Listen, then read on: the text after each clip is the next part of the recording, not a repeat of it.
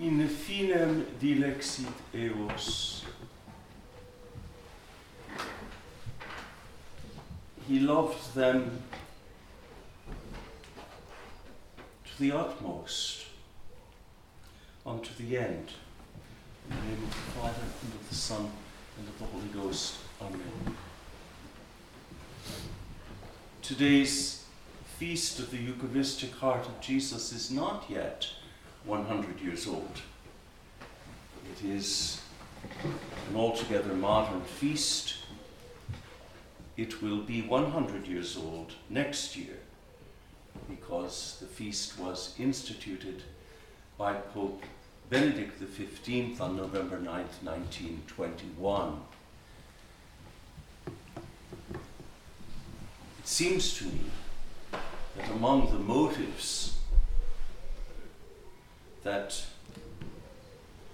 compelled Pope Benedict XV to institute the feast was the terrible desolation of the world in the aftermath of the Great War. And this feast was in some way given to the Church as a way of applying a healing balm on a very wounded and broken world.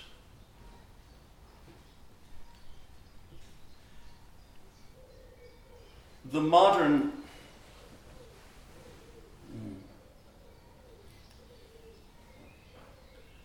compilation of texts that characterizes this Mass, I say modern in a very restrained and defined way.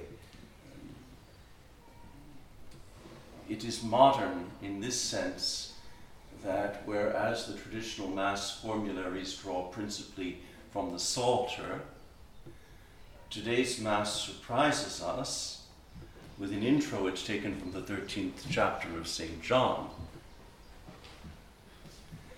What is modern is not the text itself, of course, it's the fourth Gospel.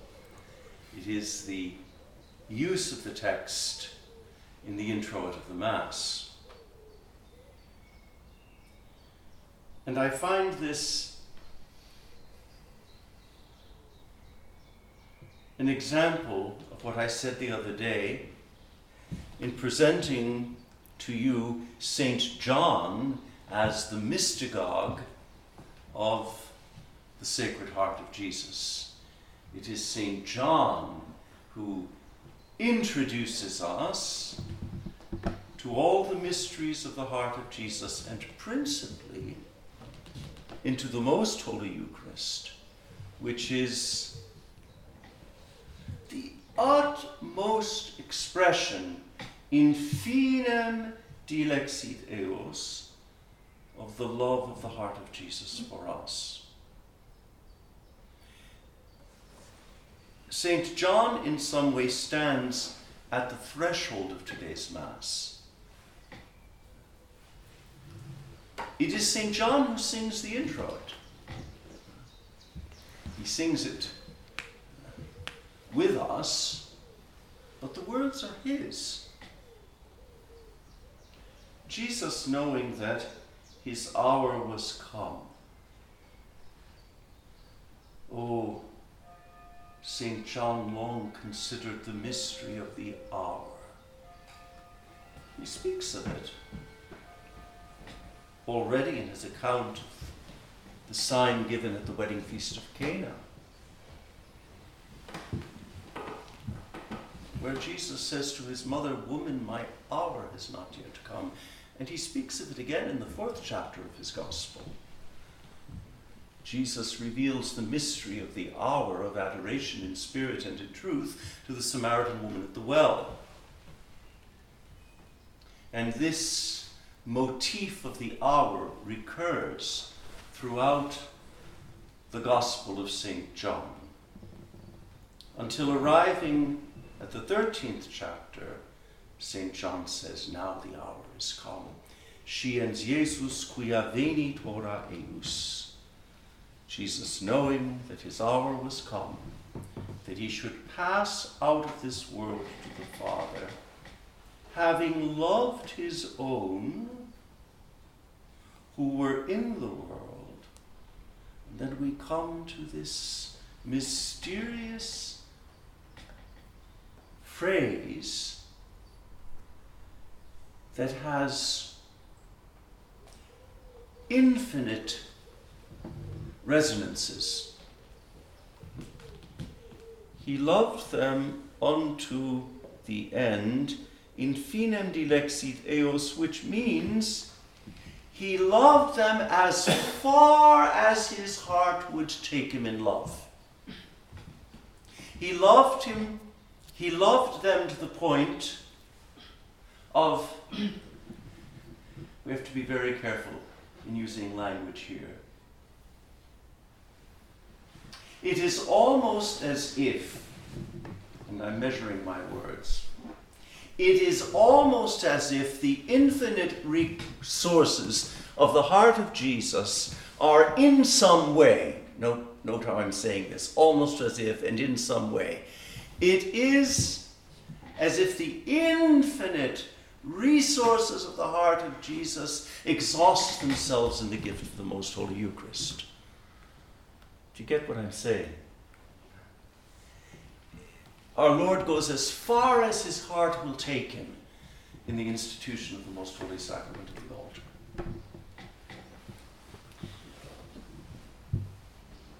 In the Most Holy Sacrament of the altar, our Lord gives us his own heart. His priestly heart, his filial heart, his heart offered in sacrifice to the Father. We say, at least on most mornings at Lauds, in the Miserere, a humbled and broken heart thou wilt not spurn. And then, of course, the end of Psalm 50 points to the fulfillment of the temple sacrifices in the sacrifice of Calvary. In the sacrifice of the cross, our Lord presents to his Father his humbled humiliavit. He humbled himself, becoming obedient unto death, even unto death on a cross. Our Lord presents to his Father his humble and broken heart. And this offering of the humble and broken heart of Jesus is renewed in an unbloody manner at the altar in the holy sacrifice of the Mass.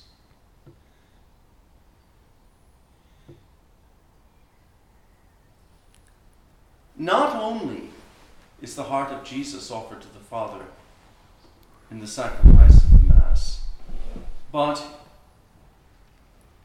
in instituting the Most Holy Eucharist, he gives us the means by which our hearts become one with his heart in the offering of his sacrifice. And this is why, of course, there is the great cry from the altar before the canon of the Mass, Sursum corda. It's as if we are being invited to lift up our hearts to the wound in Jesus' side and unite our hearts to his heart in the mystery of his sacrifice. So sacrifice and communion. And after communion, there is presence. The presence of his, the collect says, ut amantissimum cortuum diligere, that we may be able to cherish thy most loving heart.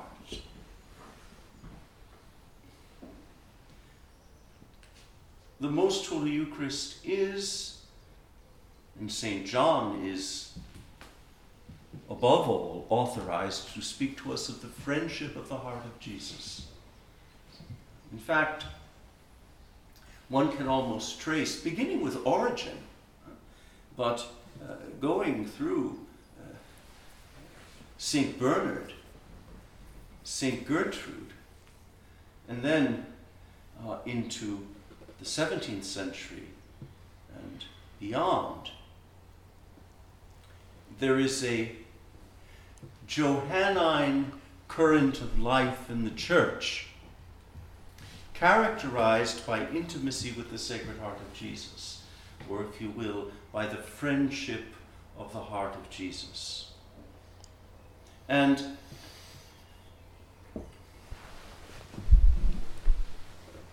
the Sacred Heart was compelled to institute the Most Holy Eucharist by reason of his friendship for us.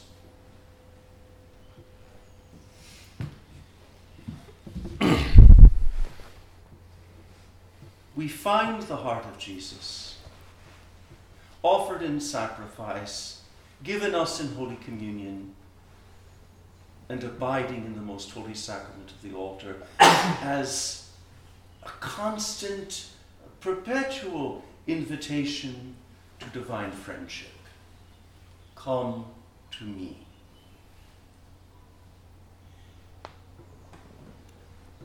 And to the soul who responds to his invitation, our Lord gives a certain experience of sweetness. Be careful. I don't mean sensible consolations, the kind of thing that happens when we get, even in a pious way, emotionally overheated. That's not what I'm talking about here. But there is an interior sweetness, and the angelic doctor talks about it. If you look at St. Thomas, he says that one of the effects of the Most Holy Eucharist is an experience, a tasting of sweetness. And this is borne out in the offertory antiphon. Oh, how great is the multitude of thy sweetness, O Lord. And this is exactly in the offertory chant presented to us in a lyrical way what St. Thomas teaches in his treatment of the most holy sacrament of the altar. Oh, how great is the multitude of thy sweetness, O Lord, which thou hast hidden. Hidden where? Hidden in the most holy sacrament of the altar for them that fear thee.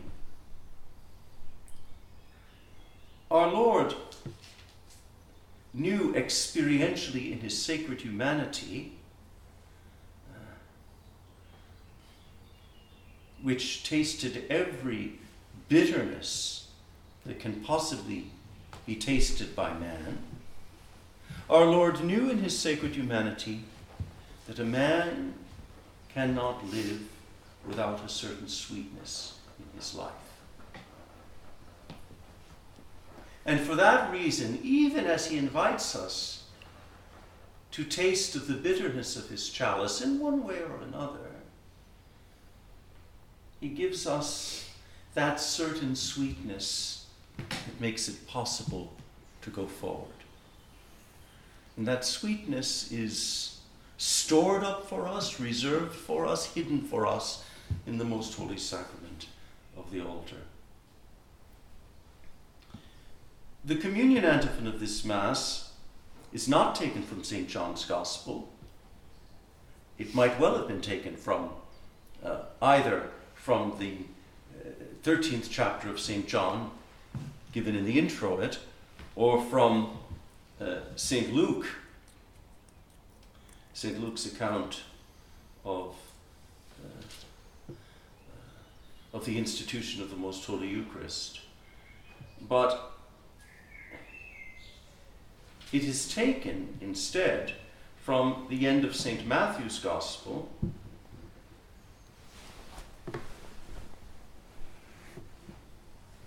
behold, I am with you all days, even to the consummation of the world.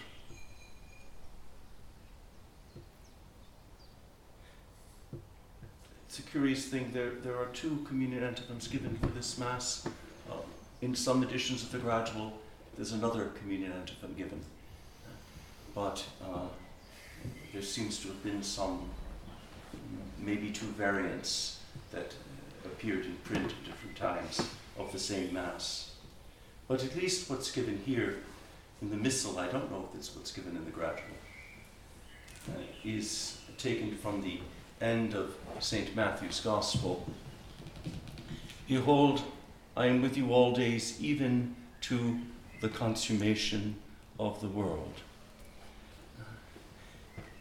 This means that in the most holy sacrament of the altar, the heart of Jesus is present, waiting for us, waiting for you and for me, and open to receive us. The wound in the heart of Jesus is not closed.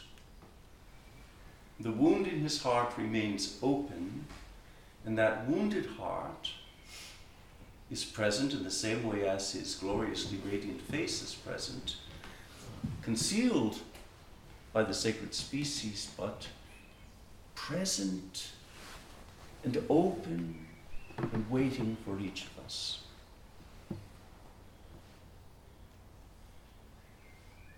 Our vocation, and I say our vocation not only as Benedictines, but as Benedictines of perpetual adoration, the most holy sacrament of the altar, and as Benedictines of this monastery, our vocation is to respond to love with love. And to bring our hearts to the open heart of Jesus. To, day after day, make the offering of our hearts to his heart and discover, oh, miracle of love, that he offers his heart to each of us. In the name of the Father, and of the Son, and of the Holy Ghost.